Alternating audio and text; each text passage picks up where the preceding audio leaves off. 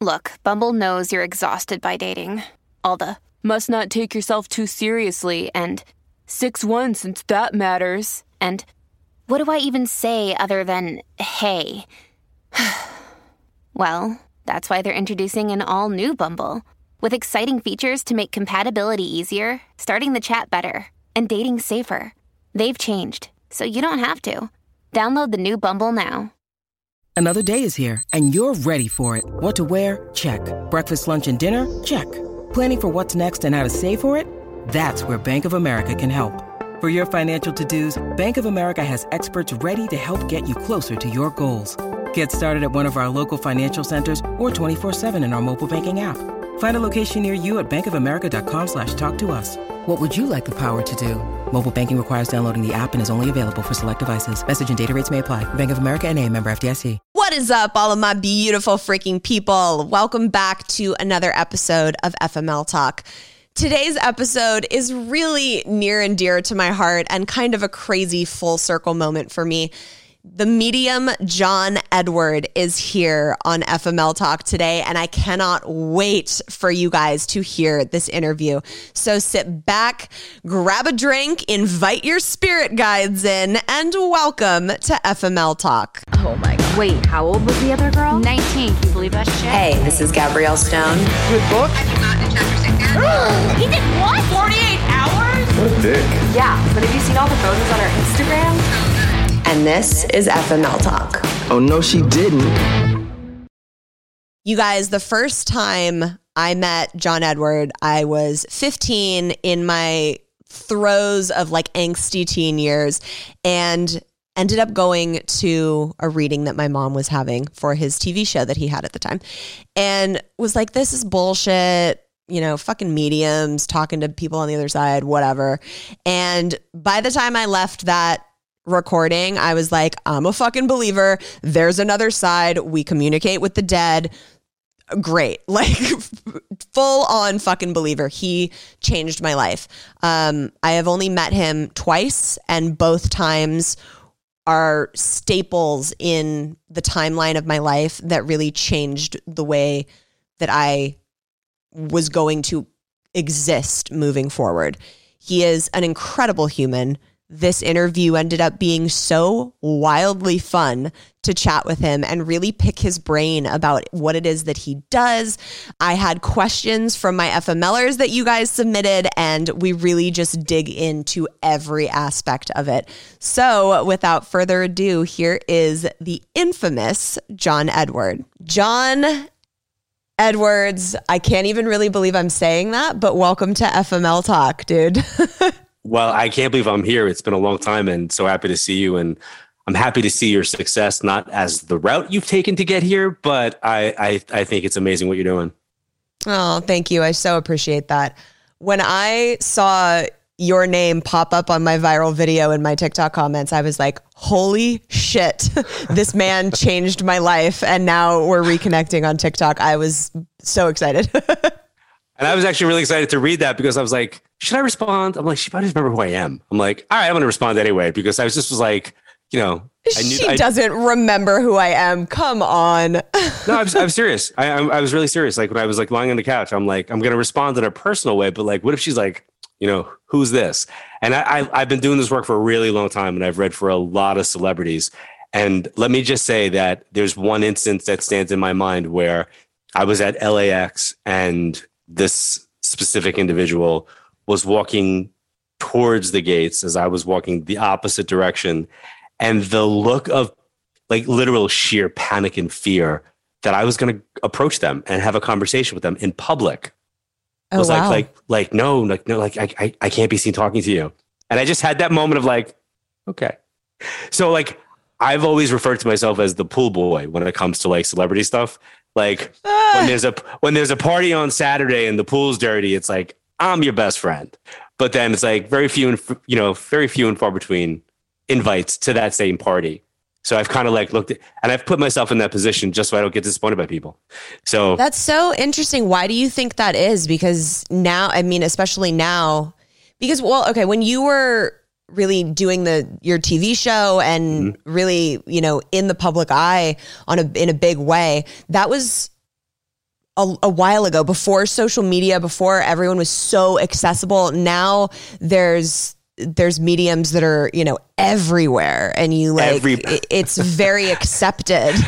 Everybody's a medium. It's like, I can't flip through TikTok or social media without somebody having psychic medium in their title. And it's one of the reasons what actually made me go on and flip the camera around, because TikTok was my escape. Like when TikTok, started to, generate some like energy, I went to my kids. I'm like, TikTok? And they looked at me like, do not go on there. That is not, they're like, that is not, you are too old for TikTok. I was like, no. I just want to know about it. Like, what is it? And they told me what it used to be and that it's now morphed into this and it's probably going to go away. And I remember thinking, I don't think so. I think this is going to blow up. And I got hooked. Like, it was like my early pandemic escape, like the pranks and the musical things. And I didn't even think there was a psychic side to TikTok. To me, it was like scares and dogs and like pranks and dances, right? Yeah. It was like fun stuff. And then after like a year and a half or so, I stumbled across, it wasn't lives yet. It wasn't like coming across the lives. It was like people's videos, and it was hashtag witch talk or whatever it was. Yeah. And I literally got transported like in a time machine back to 1985. And I felt like I was in a ballroom of a psychic fair here on Long Island with a bunch of with a bunch of wacky people who were claiming to be psychic, and some of them were, but they were weird. And that's what it felt like. I was like, whoa, this is like time warpy. So I kept hitting not interested. You're like, not my niche. I was like, no, I don't want to be on this. And then I came across a couple of lives. And then all of a sudden I was like, oh man, now I got to go like teach. Like I got to show people like, this is wrong. So I decided that I didn't want to have a platform that was going to stitch and duet videos where I go, this is bullshit. Like, this is not real. And instead I'm like, let me just do what I've always done, which is teach and lead by example. And hopefully people see the difference. But It's really hard. It's really hard because I really want to stitch and duet some of these and be like, this is not real. Yeah.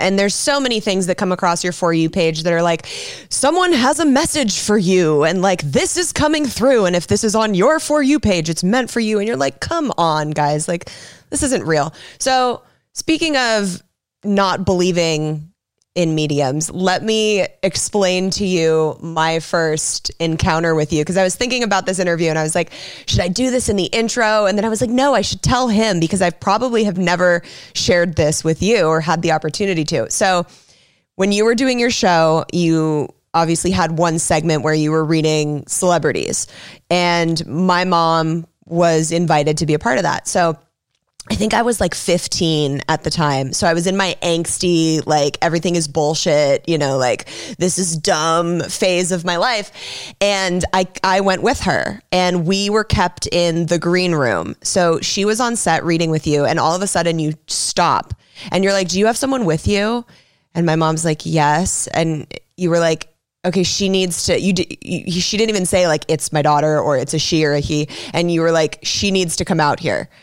So they brought me out onto the couch and my dad came through, and you proceeded to tell me stuff that I don't care how far into the depths of Google you go, or even if you spoke to people that were in our inner circle, like no one could know these things.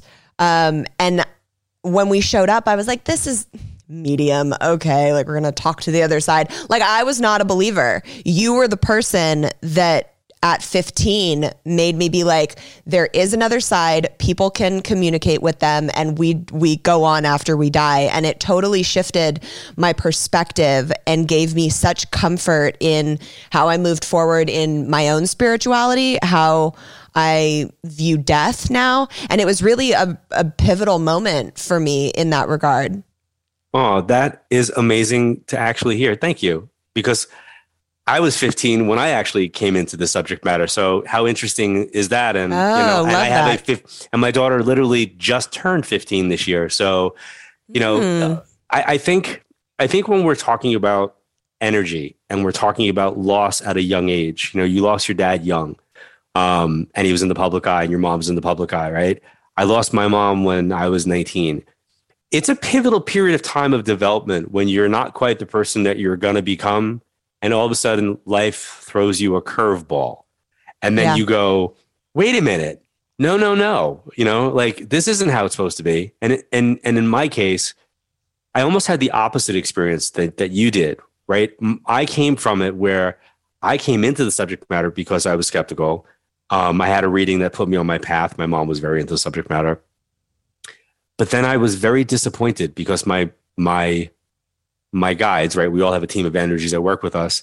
They gave me a heads up about an uncle's illness and subsequent passing that I tried to stop. And then a year and a half to 2 years later, they didn't give me any insights about my mom's cancer. And I feel like they let her die. And I went to a place of anger. Like I didn't care that there was another side. I didn't care that this was possible. I felt betrayed. I'm like, that's not cool. Like, it's not cool that you can let me help other people, but I really wasn't able to help her or myself in some way. And what I've kind of learned in all the years of doing this is that the hard balls, right, that we are thrown, the things that are the waves that knock us over are the biggest teachers in our lives. And I've come to a place of gratitude for those moments. I've come to a place of going like, I mean, let's be real. Nobody wants to go through them. But when you can look and ride that wave to shore and go, okay, what do I do with this? Like, what am I supposed to learn from it? I can either be a victim of the circumstance or make life an adventure. And I kind of feel like I took the adventure route, and you clearly have, right? You clearly have. You started a global movement of empowerment, you know?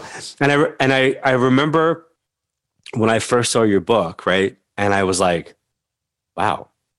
And I had an adverse reaction when it was in my hand, like, ooh.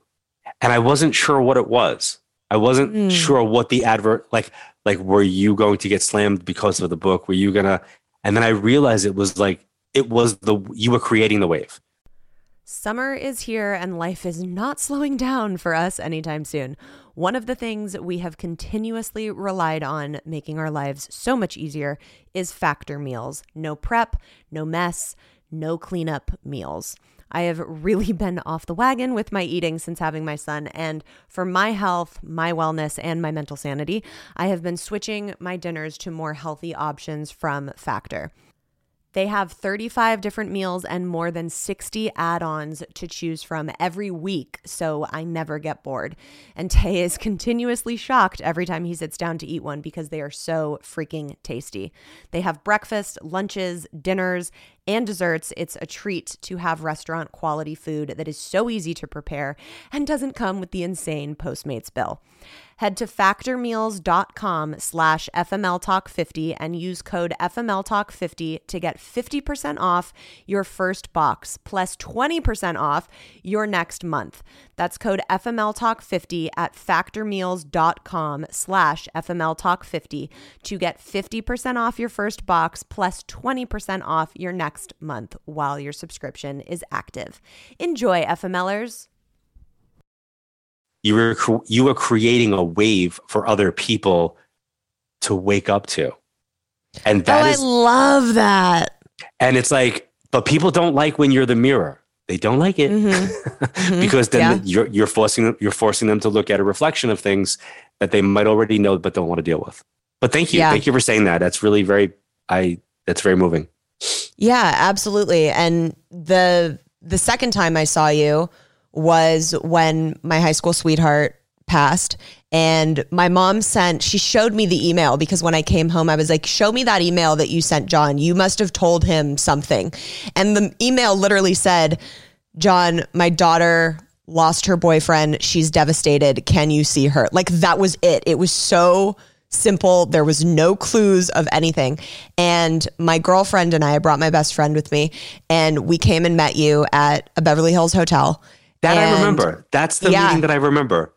Yeah. So I was 18 then, and we came and sat down, and the information that came through when my high school sweetheart came forward was so powerful. And I've never talked about this publicly, and I swore I wasn't going to bring this up, but here we are. You looked at me and you were like, he wants you to know that the baby's with him. and they're okay together.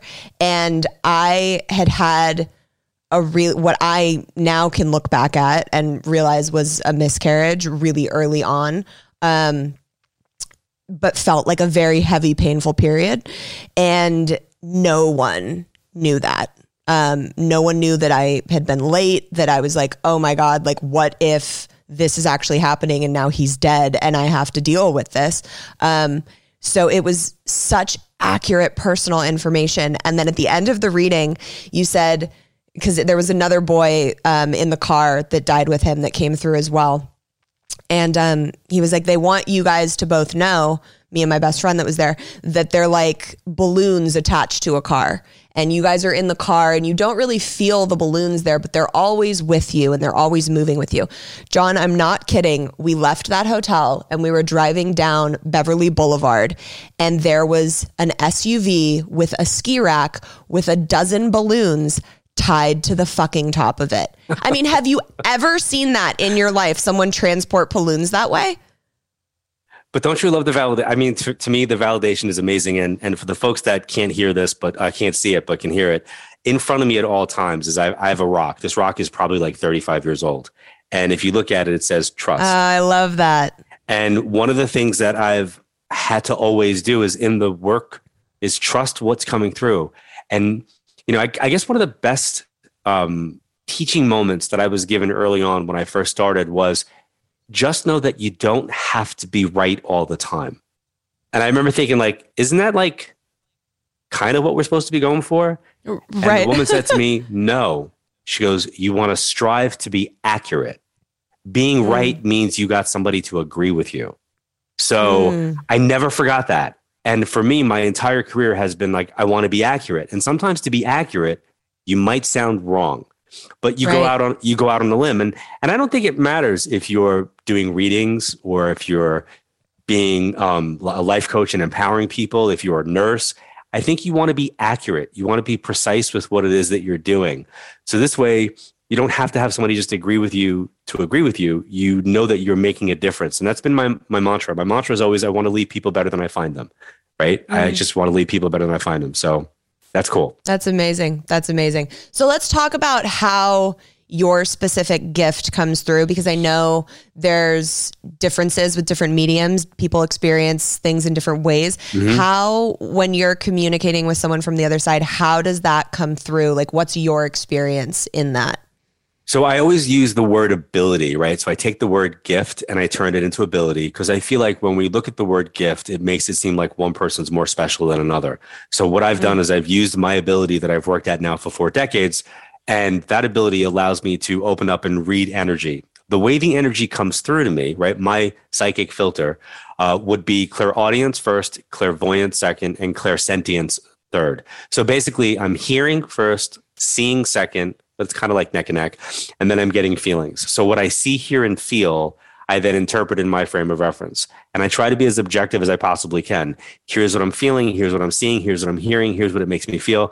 And I'll ask my client to say, just validate yes and no what you do understand. Unless I need to facilitate something and be like, do you have this? And then we move on to the next part. And then I try to provide as much evidence as possible, like you've experienced, so people know that it's their loved one, their friend, that they're that person. And then if there are things that are coming in that are future related, I've validated enough for them to write down and remember what's coming up so that they can either alter it, prepare for it, change it, celebrate it. Yeah. Okay. So you do, apart from communicating with people that have passed on, you do get future information as well. Yeah. That's how I started. Oh, interesting. I started doing I didn't know that. I had no interest in dead people. Dead people did not show up until 1987. 1985 was when I started. 2 years, I was like the wonder kid of Long Island that would like predict your future. Like I had like a long list of people that wanted readings just for that reason. And then after my uncle passed in 1987, there was a shift there where information started to come through. And that was preparing me, I believe, for my mom's own passing in 1989. But I remember having to apologize to my clients. And I would say, listen, I know you're here because you want to know about like relationships and job stuff. I go, apparently I'm a medium. And I go, I got to get them out of the way in the beginning. I say, because if I don't get them out of the way, they interrupt the session. And people would look at me like, all right, And then some people were just blown away by the mediumship portion. They didn't care about the other stuff. But now it's a Yeah. hybrid. It is I mean, my work's always been a hybrid, but it's definitely it's like part mediumship, part what's going on now, part what's coming up for you, and then part lesson. Like, what are we supposed to learn? What's the insight? Like why are you here? Like, what's the now? So I kind of feel like I've trying to get people to kind of break through where they're at in their lives and evolve through the passings and what's the lesson, and maybe reframe some of their choices in the way that they're thinking. Yeah. Is it easier for you to read people that you don't know as opposed to like people that you have an in-depth relationship with, or like knowledge of what's going on in their life? Easier in the sense that it takes their, well, you knew that, off the table. Like it takes that out of the way. I mean, it can be done. I prefer not to. Like family and friends, I usually send them to a colleague. But if I've had like clients before, like I have in the last, in the pandemic, I've had clients that have come back a couple of times. I've been doing a lot of Zoom work, and maybe like I've seen somebody now for the third time, and I'll be like I know you, Right. So it's like, trust me, I'm going to refund you your fee, send you to this person. And it's not that I don't want to do it. The pressure that it puts on me to do it and get information that's not what I already have said before. Yeah. And a private reading is one thing, but if I got a group of 10 other people that are watching, I don't feel like it's fair to them. So yeah, that makes a lot of sense. So for the mediumship, when someone's coming through, is it when you say, I get what the different steps are, when the audio is coming through, is it you're hearing a voice? Is it always the same voice? Is it that person's voice? So have you ever had the moment where you're reading a paragraph and you're having to go back and reread it because you had another thought happening simultaneously? Like literally all the fucking time. You're psychic. No, that's what it feels like. That's what it feels like. And when I first started doing this, probably about 6 different other psychics that I met, they'd say, "Oh, you're very clairaudient." And by definition, that means clear hearing. And I remember thinking, I'm not hearing anything. Like there's nothing, I'm not really hearing anything. Like I was expecting an out loud hearing. And then I realized oh, it's that, right? It's the thought voice that's coming in, which actually originates not in your ears, but in your throat chakra. Because you have 7 energy centers in your body, and the throat chakra is where your clairaudience faculty kicks in. So energetically, that's where I'm getting my information. It's what I'm thinking. So it's like I'm hearing it, but it's a thought that's coupled with a picture. So it's kind of like, it's like 2 things kind of coming together, but it's so fast that it's like a download. So if I said to you, mouse, Florida, cheese, white gloves, castle, what am I talking about? Right. What would you think? I remember you doing, Disneyland. Yeah. Right. I remember you doing that in our readings too. It was very specific, pictures or images or, the letter this has to do with it. Yep. So when you see the pictures, is it kind of just like you're watching a movie play out, or just images in your brain? It's like flashes. It's like flashes. It's a scene. Sometimes it's a scene of my life. Sometimes it's a scene of a movie, a piece of a TV show, an experience that I've had, a past reading. So it's like an immediate, it's a shorthand. How do I get him to say this? So they'll do that to get me to say that. And then sometimes I think I go off in the wrong direction, and they must be like, what the hell? That is not where we were going. What is he talking about? That's not what I meant. But yeah, that's kind of like playing psychic Pictionary sometimes. Right. Has there ever been an energy that's come through that has scared you at all, or felt like, ooh, this is different? So when you think scare, we think of paranormal and ghost hunting. And in that capacity, no. I was interviewed by a newspaper here on Long Island, probably 1997. And it went through 3 reporters. And it wound up with a guy, Bill Falk. People can go look it up, Falk. And the 2 other journalists had passed on it. One of them had later told me that it was supposed to be an expose on exposing me as a fraud and not being real. And the guy that did the article in passing mentioned he had lost, I think, a sibling. I think he said he lost a sibling. And during the course of it, he goes, listen, I really want to, dig deep here. And I went, dig away. And he goes, can I bring somebody for you to read? And I went, yeah. He goes, I could bring anybody. Okay, you can bring anybody. He goes, what do you need to know? I go, nothing. And he goes, perfect. Now, he would have asked me who I thought he would have brought. Clearly, it would have been his parents, right? They get a free reading out of it. They can get some healing, some closure. He's got a personal angle he could write about. Oh, no. This dude brought in a public defender for somebody who was put to death by lethal injection in Texas. Yeah. Oh, my God. Yeah, that's exactly. Now, I don't know who this woman is, but I'm sitting here with this woman and I'm like making a connection with this energy that's coming in. And I remember feeling this guy was impaled on a pin. I'm like, how do you get impaled on a pin? And I'm like, it didn't make, nothing was making logical sense. And then he gave me the beginning of the last name of the other defense attorney, like all of this other kind of stuff. It's pretty wild, right?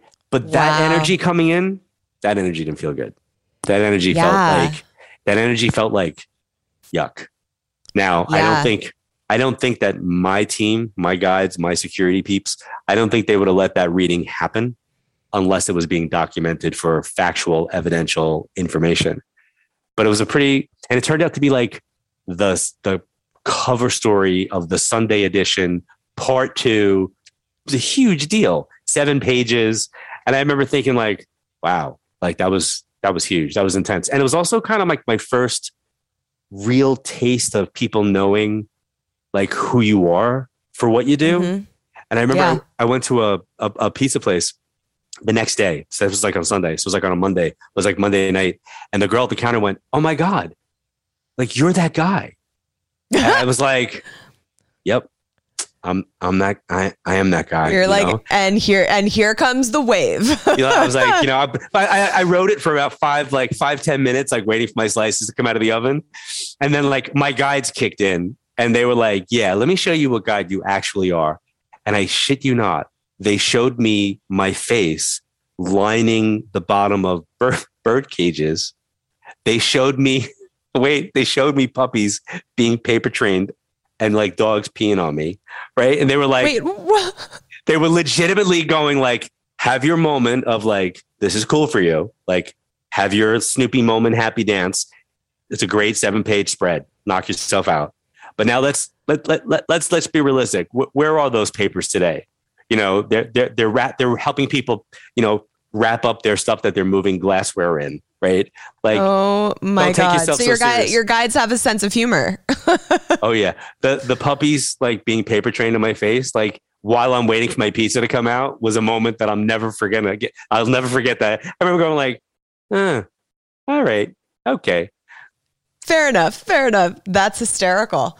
Have you ever felt like when you're having a conversation casually with someone where someone from the other side just kind of bursts in and interrupts you?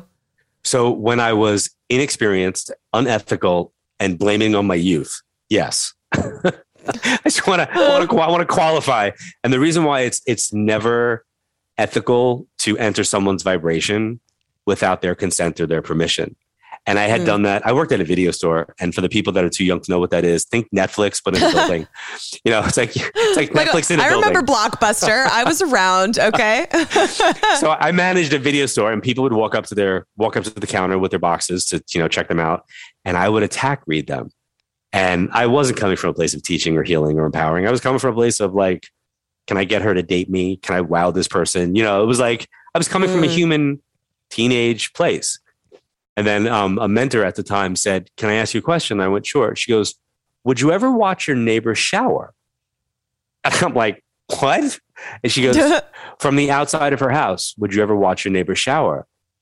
And I said, Sandy, why would you ask me that? She's like, yes, her bathroom on the first floor. I'm like, okay, 1, yeah. I go, 2, no. I'm like, why are you asking me that? It was a weird question. If another psychic asks you a question, like as a psychic, you don't ever just take it at face value. You want to know, no. Why are you asking me this? Like, what are you getting? And and she goes, just because you could doesn't mean you should. And I'm like, Sandy, I would never do that. And she goes, exactly. Now never do it psychically. And it was like, oh, because people who have the ability can definitely do it. And I know that in the last 2 decades, there's been a lot of people who've developed and they didn't get that memo, so there's a lot of YouTube psychics and TikTok psychics and a lot of ambushing and attack reading. It's kind of not karmically correct. It's unethical, So I always tell people, if somebody ever approaches you to do a reading and you didn't ask them for it, stop them, because they're not really reading. They're demonstrating their ego. They're not demonstrating their ability. Yes. Big yes to that. Okay. So I have some questions that all of my FMLers were like so excited to hear from you. Let me pull them up and we'll go through and see which ones you think you might have some insight or answers for. I have always wondered, how do I know what person is sending me the sign? Like, is it the first person that comes to mind, or is there a way to tell who the sign is coming from? So I always ask people to come from a place of being skeptical first, right? So I follow the 95-5 rule. 95% of the time, let's try to logically and rationally explain away the experience until we get to the 5% where we say thank you and come from a place of gratitude. So you can go with the initial instinct, but sometimes the initial instinct is who you want it to be. So you want to look at what exactly is happening and can I correlate this to a specific person? So if you see a symbol of something and that symbol represents an individual who's passed, that's kind of like the indicator of who it is. But if there's nothing that's tangible, like by date or image or anything else, and it's just a feeling, then you go by that instinct of who you feel it is. That's really interesting. Okay. How is it that we have how is it that we have traumas from past lives that we don't even know who we were, and why do they affect us so much in this life? So we've talked a little bit on this show how we can carry over things from past life and, past life regressions and being able to like heal those and clear those out. So how is it that we carry those traumas that have happened in past lives into this one? So my background's in healthcare, and a lot of my analogies and teaching comes from working in healthcare. I was both on the clinical side and my degrees in healthcare and public administration. So that's kind of like my space. Think about when you're a child and you get chickenpox. You have the experience of having chickenpox. And then all of a sudden that is in your past, right? It's your part of your past life, in same lifetime, but it's this lifetime in your past. But then years later, decades later, you find yourself going through a situation, an FML situation maybe, and all of a sudden what shows up? Shingles. Right? The trauma in your body presents itself physically. So now, no different than the chickenpox and shingles analogy, just make the chickenpox in a past life, not this lifetime. So the things that are not dealt with, the patterns that are not dealt with that we come back to re-deal with, that kind of get reawakened or re-looked at or reignited. It's important to be able to kind of work through some of those things, not to blame. I had a client once where she needed to get a job. Like, it was very clear in the reading, and she kept like talking very metaphysical. She had all the right words and all she'd been to the top people. And she said, let me explain to you. In a past life, I was enslaved. So in this lifetime, I am to be taken care of. And I literally remember thinking, like, while I'm on the phone with her, like, who's going to pay your rent? Like, you need to get it. You need to get a job. Like, it's great to know that you were enslaved, and it's great to understand why you have this consciousness, but the universe still wants you to like take care of yourself.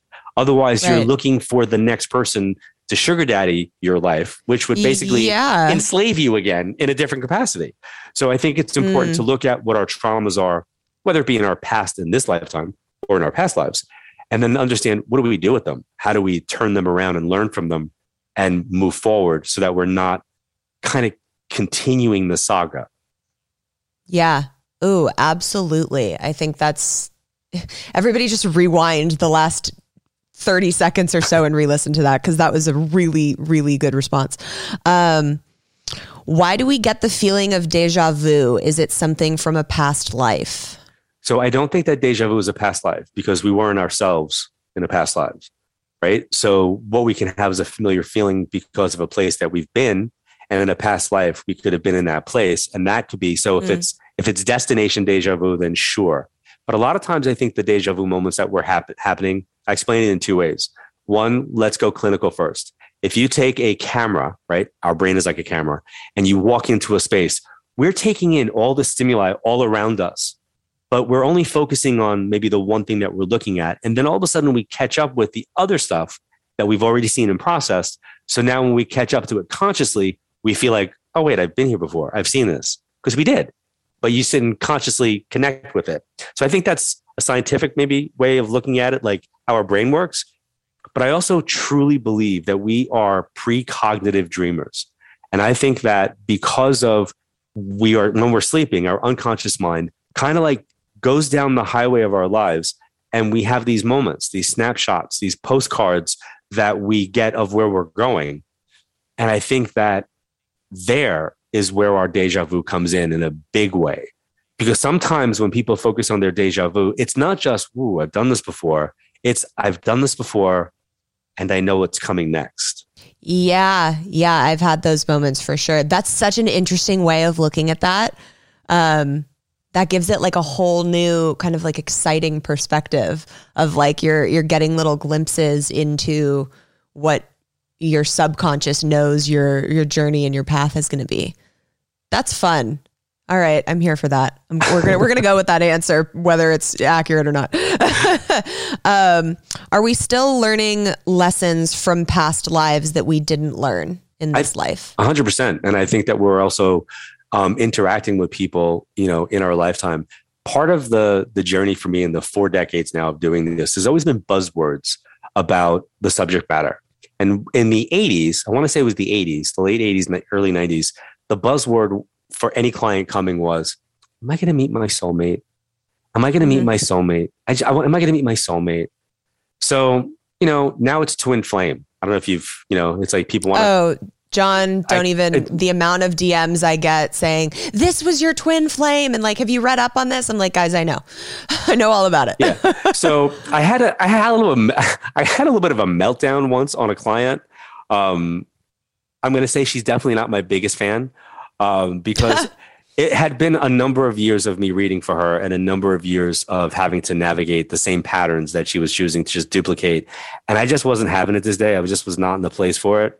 And I'm very clear that I'm not a therapist. And I suggested that she go to therapy to work through some of the patterns. And she goes, I'm just looking for my soulmate. I'm like, do you know what that actually means? It means you've had multiple incarnations with the same energy and you're carrying a shit ton of baggage that's unfinished. It's going to be heaven and hell wrapped up in a very quickly burnt out moment. I go, so no, you're really not looking for that. What you want truly is a soulmate type relationship. I go, and that you have to work at. That's something that people have to create. That's where you have to come from a baseline of friendship, and then empower the sexuality of it. I said, but Hollywood's done a really good job to make people want that soulmate relationship, my other half, my twin flame. And it's great when people can find that. But even when people find that, they got to work at it. Like, it's not like, it's like, here you go. No problems. Yeah. It's all good. It's like all relationships you got to work at. I fully believe that the guy that came into my life and then broke up with me before the Europe trip was a twin flame situation, because it's to a T. Like, come into your life, like absolute, like love, amazing, all encompassing. Oh my God, this is it forever. And then like, boom, it's fucking erupted in your face. And you're like, oh my God, I'm never going to recover from this. This person just like ripped my soul out. Right. To a T. It's horrible. It's a horrible experience to go through. I've had multiple friends be like, this is that person to me. And it's always this like destructive thing that comes into your life. It's not like this like happy, pretty experience. Yeah. Somebody said to me once, it was another psychic, she's now passed. And she said, oh, you had the hydrogen peroxide experience. I'm like, what? And she goes, that the relationship you just went through. She goes, you had the hydrogen peroxide. She goes, the first one was where you got really badly cut up. Like you fell off your bike and you bruised your knee really, really badly. Then it kind of started to get a little infected. So then this new like relationship comes in, and it's like the hydrogen peroxide. It cleans out the wound. It kind of, gets the infection going. but you really should probably not have put hydrogen peroxide in there because it's killing the healthy cells too. So now you're going to have to like heal a little bit harder. And I just was like, yep. I was like, okay. I'm like, so hydrogen peroxide is bad for cuts? Like that's like, I thought that was a good thing. And she laughed and said, no. She's like, soap and water. I was like, You're like, okay, so I'm looking for my Neosporin relationship next. Oh my God. Yes. So accurate. Okay. So this kind of touches on what we talked about when that darker energy came through, but has he ever crossed paths with a demonic entity or dark spirit? So I'm going to answer it in a way that people would not expect. I'm going to say yes, but they're human. Mm-hmm. I am actually that makes sense to me. I'm actually more concerned about the evil that lies within the heart of living human beings than the negative energy that's outside of the universe. Some of what I've witnessed over the last 5 years and some of what I've seen people hold on to, define themselves through, celebrate, acknowledge, all in the face of their beliefs, their faith, their politics, their God, their this, their that, scares the crap out of me, And I was just having a conversation earlier where I was like, when you travel outside of the United States and you have a non-United States perspective, because you listen to other people's perspectives about, the US, there are countries around the world that cannot imagine that our kids have to be fear-based and going to school because they could be shot. Yeah. And it's one of those moments where like that to me is an evil concept. Mm-hmm. that little kids could go to school and not come home. And, I'm not anti-gun. I get the whole gun thing. I'm like, I can see it. I understand how the United States is based on, and I don't mean like the rights of the gun, but the concept of like guns and, the country developing. But whether it be, belief, and I remember literally standing in an apartment in Queens, New York, learning about the Holocaust because there was an ABC miniseries called Holocaust. And I remember asking my mother, what is that? And having her give me this expression of, how do I explain the Holocaust to this kid? And then She made me watch The Sound of Music. My introduction to the Holocaust was The Sound of Music. And then it was the Holocaust. And then it was showing me stuff. And I just remember saying to her, why would people let that happen? And she looked at me like it didn't happen overnight. And I'm like, yeah, but there's right and there's wrong. Why would people let that happen? And I clearly have revisited that little boy in the last, few years going, okay, I'm going to be that voice that when people bring stuff up, I'm going to acknowledge stuff. And I remember having somebody celebrity-wise say to me, you need to be careful about your public statements. And I said, regarding, and they acknowledged what, those public statements would be. And it's all the hot topic, divisive moments. She says, your brand lends itself to all different walks of life. You don't want to, you don't want to alienate your client base. And I laughed and I was like, yeah, I do. And she was like, what? I go, yeah, I absolutely do. I was like, there's right and there's wrong and there's humanity, there's not. I go, so if it doesn't fall in the circle of it's for the good of humanity for me, then you're outside that circle. And I don't care what you call, I don't care what color you are. I don't care what color you're wearing. I don't care what you're for or against. If we're not talking about for the greater good of humanity, then you're not inside my circle. So that's kind of the perspective that I've always had. Yeah. Yeah. I'm fucking here for that. All right, let's see. Do our deceased family members and friends hear us and try and send us signs and messages, like when we talk out loud to them? All the time. And we don't have to talk out loud. I like people to know that you can write to them, you can journalize to them, you can project your thought bubble like a graphic novel or a cartoon. Right. You don't have to talk out loud. You can, but you don't have to. And you also don't have to go to a cemetery. You can literally go sit underneath the tree outside and feel connected. You could take your shoes off and put your bare feet in the ground and feel connected to the universe that way and talk there. Whatever it is that makes you feel connected, you do. But yeah, they do. And they are. and they will continue to. Yeah, I'm a firm believer in that. I've had too many signs throughout my life to not believe in that. And I mean, a lot have come through you, but there are some, I talk all the time about how my dad and I have this connection through owls. When he passed, my mom and I planted a tree on Father's Day, and an owl came and sat in that tree the night we planted it and was there for like a month. And my whole life, I've had the weirdest run-ins with owls. Like they'll fly across my car in the middle of the day, or they'll be sitting in the most random places. Like it's very clear. So I always resonate that as, with a sign from my dad. So that's like your dad's way, his shorthand of letting you know, hey, I'm still here. And I use this analogy. If you're driving late at night on a highway anywhere across America and you're hungry and you see a yellow M floating in the distance way down the highway, you know that at that exit, you can get a burger because that's the symbol for McDonald's, right? So that's the symbol that he's chosen or you've chosen and you've kind of agreed upon. And that's the symbol that he'll use. That's cool. I love that. Okay, let's see. We just answered that one. What are the main reasons that spirits stay behind in this realm after passing, and how can we help them cross over? So that's one that I have a hard time with because I don't think that that's accurate. I don't think that they stay behind, they get stuck. I think, again, Hollywood and reality shows make people think that they get stuck. I think that there's a process, right? There's a process of when we leave this, when we come into this world, like we labor to come in. And I think we labor to leave as well. But I don't think whether it's a negative passing, and I've seen some horrific stuff. I know that we're met by family members and friends that have gone on before us. From working in the hospital, I can't tell you how many times I knew patients were leaving because of who was coming for them. I was feeling them around their bed.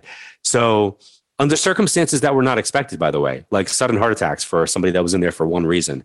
And then even accidents, when people die in an accident, when people, if you people who have passed suddenly, think about the conversations leading up to their passings months before. There are always these like hints that they're getting ready to leave. So I don't believe that people get stuck. Is it possible? Yes. It's not the norm though. So it's not the norm. Yeah. Yeah. I mean, we've heard so many stories about, the tunnel of light, and my dad actually, before he passed, had a brain aneurysm, and he was on the floor of his apartment for, I think, like almost a full day until they found him. And when he went into the hospital, he later, when he, was revived and came back and was okay, told my mom that he remembered being at the top of the hospital room in the corner looking down at all the doctors working on him. And he turned around and looked up, and it was like this beautiful, warm, like inviting. And he was like, I wanted to go so badly because it just felt like this is the most amazing place I'm ever going to be. And then I had the thought, wait, there's something I have to still do here. And boom, he was back in his body. And what's really important, what you just said, is that I have something that I need to do. And a lot of people, humans, will go, he needed to come back for me. And I always say, no, he needed to come back for him. You guys are a part of that. But his journey was his journey. And we were all interconnected into that journey. And usually the feeling that people will describe that as is bliss. Yeah. Well, let's be real. I mean, he came back because he had to, impregnate my mother with me so I could be here. But absolutely, I think that's spot on. Okay. One time I was at my grandpa's grave site and a squirrel was right next to me the whole time. After that encounter, I see squirrels every day, and I think it's my grandpa keeping an eye on me. Can people who have passed on use animals to communicate to those still living? 100% yes. Yes. Yeah. 100% yes. Like my owl. Yeah. Yep. It's usually something that, becomes a pattern or a thing that's connected. Was that asked by a CH name, like a Christine or a Chris? Was there a CH connected to that question? Can you tell? Oh, let me tell you. No, it was a Sammy Salettle. Oh, there's a CH connected but to that. I don't know if there's a CH connected to her in any way. Yeah, I'm just putting that out there because as you were talking, I was getting a CH next to that. Oh, interesting. Watch her like DM me when this podcast episode comes out. She's freaking out. That's the squirrel's name. So, right. That's what I used to call him. Is there one reading specifically? I mean, I know you've done so many over the decades that you've been working, that really stands out to you as being something really special. Hopefully the next one, like for me, I feel like they're all like that. Everybody asks me like my favorite reading from crossing over the TV show, or, is there one that stands out? They're like kids, they're all, some of them are just, honestly, some of them are just boring. When I say that they're boring, they're just regular readings. They're not all that big moment. Remember one of my first early TV experiences was on Larry King Live, and it's like live and Larry, and he's intense and pressure. Yeah, it's literally pressure. And I remember reading for a woman, and I said, "You buried your husband with a pack of cigarettes." And she said, "Yes." And then I saw that it was the wrong brand. And I went, "Oh, he's telling me it was the wrong brand." And she goes, "It was all that I had." You're right. So oh my God, that moment was a big wow. And it was like awesome. And people talked about that one reading for years. Now, here's the thing. The reading that happened after that one was a girl whose dad came through and was coming to her wedding in Florida, if I remember correctly. That to me was my favorite reading on the show. It was way more specific and detailed than the one before that. But the wow factor of the one before that and the lady's reaction made it stand out. Right. So I kind of realized that it really just has to be validated. It has to be evidential. It has to be accurate. And then people will take from it what they need to take from it. I took the next reading over the other one, but that other one was the one that stood out for people and made it real. So yeah, to each their own. It's interesting because I would agree with you on the second one. It's those special moments where people are validated that I think is like the real magic in mediumship. John, this has been so freaking incredible. I can't thank you enough. Can you tell everybody where they can find you, where they can follow you, all of the things to come stalk you? Anything that I do is always on John Edward. There's no S, so it's johnedward.net. johnedward.net. All my socials are there. Everything is there. TikTok, everything's awesome. I'm all there. Yeah, and we will link all of your social medias in the show notes as well. Thank you so much, just first and foremost, for giving me such incredible gifts throughout my younger years that was so pivotal for me, but also for coming to reconnect and be a guest on this show. It's really fucking special for me. And the dancing? Like, it's like Dancing with the Stars calling you? Like, not yet, but I'll never say never. I'm open to that. I love a good salsa. Well, I'm putting it out there. I love it. You heard it first. Here we go. Put it in the universe. Thank you so much, my friend. It could be Foxtrot, my life. There you go. Love it. Love it. Thanks for having me. Awesome, dude. Thank you so much. I can't tell you how much we appreciate it. I want to thank John so much. This was such an incredible full circle moment for me. It was so special to have him on this show. I feel like so lucky because in my mind, he's so out of reach for me to have an interview with. And I was just absolutely blown away and touched that he was so forthcoming and wanting to sit down and chat. So a huge thank you. I hope you guys enjoyed that episode as much as I did listening to it. I could have probably gone on and talked to him about this topic for hours. Okay, we are going to take a turn now and jump into some of your FML stories. Here's number 1. Hey Gabrielle, it's Nikki, and I've got an FML story for you. This is a little different than what you're used to, but I beg to please hear me out. In this story, I'm actually the cheater. I met my ex-husband at a very young age and started dating him for the summer between my junior and senior year of high school. After about a month, he broke up with me to go back to his ex. Fast forward 3 years, and he pops back up single and with a 2-year-old. Literally within the blink of an eye, we were boyfriend and girlfriend and living together. Very quickly, things changed. He said things to me like, "What the fuck did you do to your hair?" after I got my hair colored too dark. Anytime I would get the courage to leave, he'd always want to talk, and he made promises to change. I ended up cheating. He never changed and always got me to stay. I felt so awful, and I cried and I apologized, and then he confessed to me that he too had cheated. I asked him if he ever planned on telling me, and his response was no. We agreed to move forward and try to be better. About a month before our wedding, I found dick pics in his phone that he had been sending to girls on dating sites. He lied, saying he didn't know where they came from and it wasn't his. But, come on, really? Anyway, I went forward with marriage, and over the years, things just continually fell apart. He'd ask me questions like, "Why won't you just give me a baby?" when I had tried and cried so many hard times because I was trying so hard. I ended up cheating more because he still wouldn't let me go. He drank a lot and hung out with his friends all the time. There was just never any time for me. Finally, after 9 years, I walked out. He destroyed me. He tried manipulating me to coming back. He told my stepson that I left because I didn't want to be a family with them anymore. He withheld him from me. It was really very awful.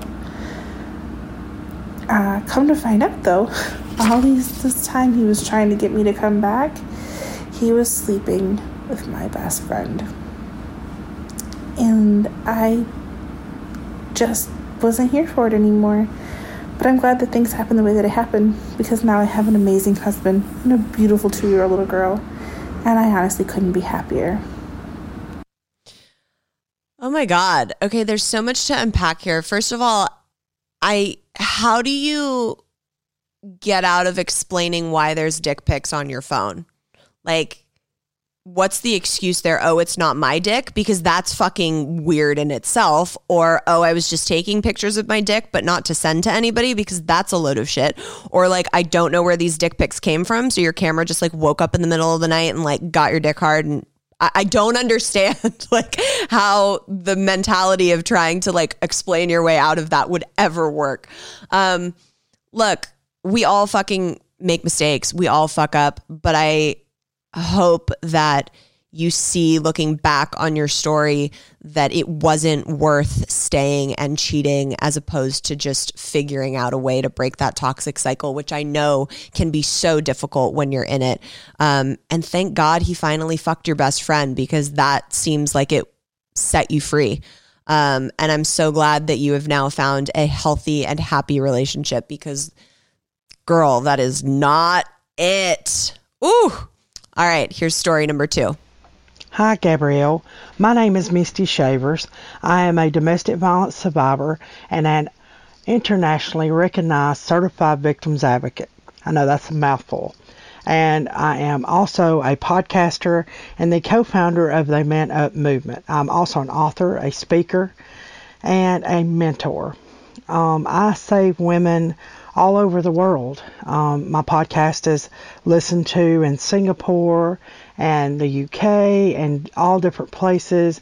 I get very many messages saying how I am other women's inspiration, how I am their hero, and all of these things. I survived domestic violence when I was 18 years old. I had just had a baby, and I was beat near death. So I was also not just physically beaten, but emotionally abused and sexually abused by my husband. And he was 24, I was 18, and I had went through a horrible postpartum at 18 years old, and then severe abuse by the hands of somebody I thought loved me. And after that, I got involved in another domestic violence situation that involved drugs and emotional abuse. And I went through a severe eating disorder as well. And I overcame all of those things and severe health issues to become the person that I am today, a podcaster and an advocate. And I love everyone that I come in contact with, and all I'm here to do is serve my purpose from the Lord and yeah, this is my passion and this is who I am. And it's so wonderful to get to record and to send this to you. And I'm from Alabama, by the way. So talk to you soon. Thank you for the time. Oh, girl, I'm so sorry that you had to experience that with someone that you thought was meant to protect you and keep you safe. But how you have changed your narrative and changed your story and have used that pain to turn that into your purpose and go out and help other women is really, really fucking beautiful. So thank you for submitting that. As always, make sure you guys are subscribed so you never miss an episode. Keep up with us on Instagram at FML Talk Podcast. If you need more FML Talk content, we have 4 seasons of mini bonus, uncut, unapologetic, and fucking downright inappropriate episodes for you on patreon.com/FML Talk. And if you want to watch these episodes live in studio, you can go to youtube.com/FML Talk. I will see you all next week. And as always, have a self-love cocktail on me. Cheers.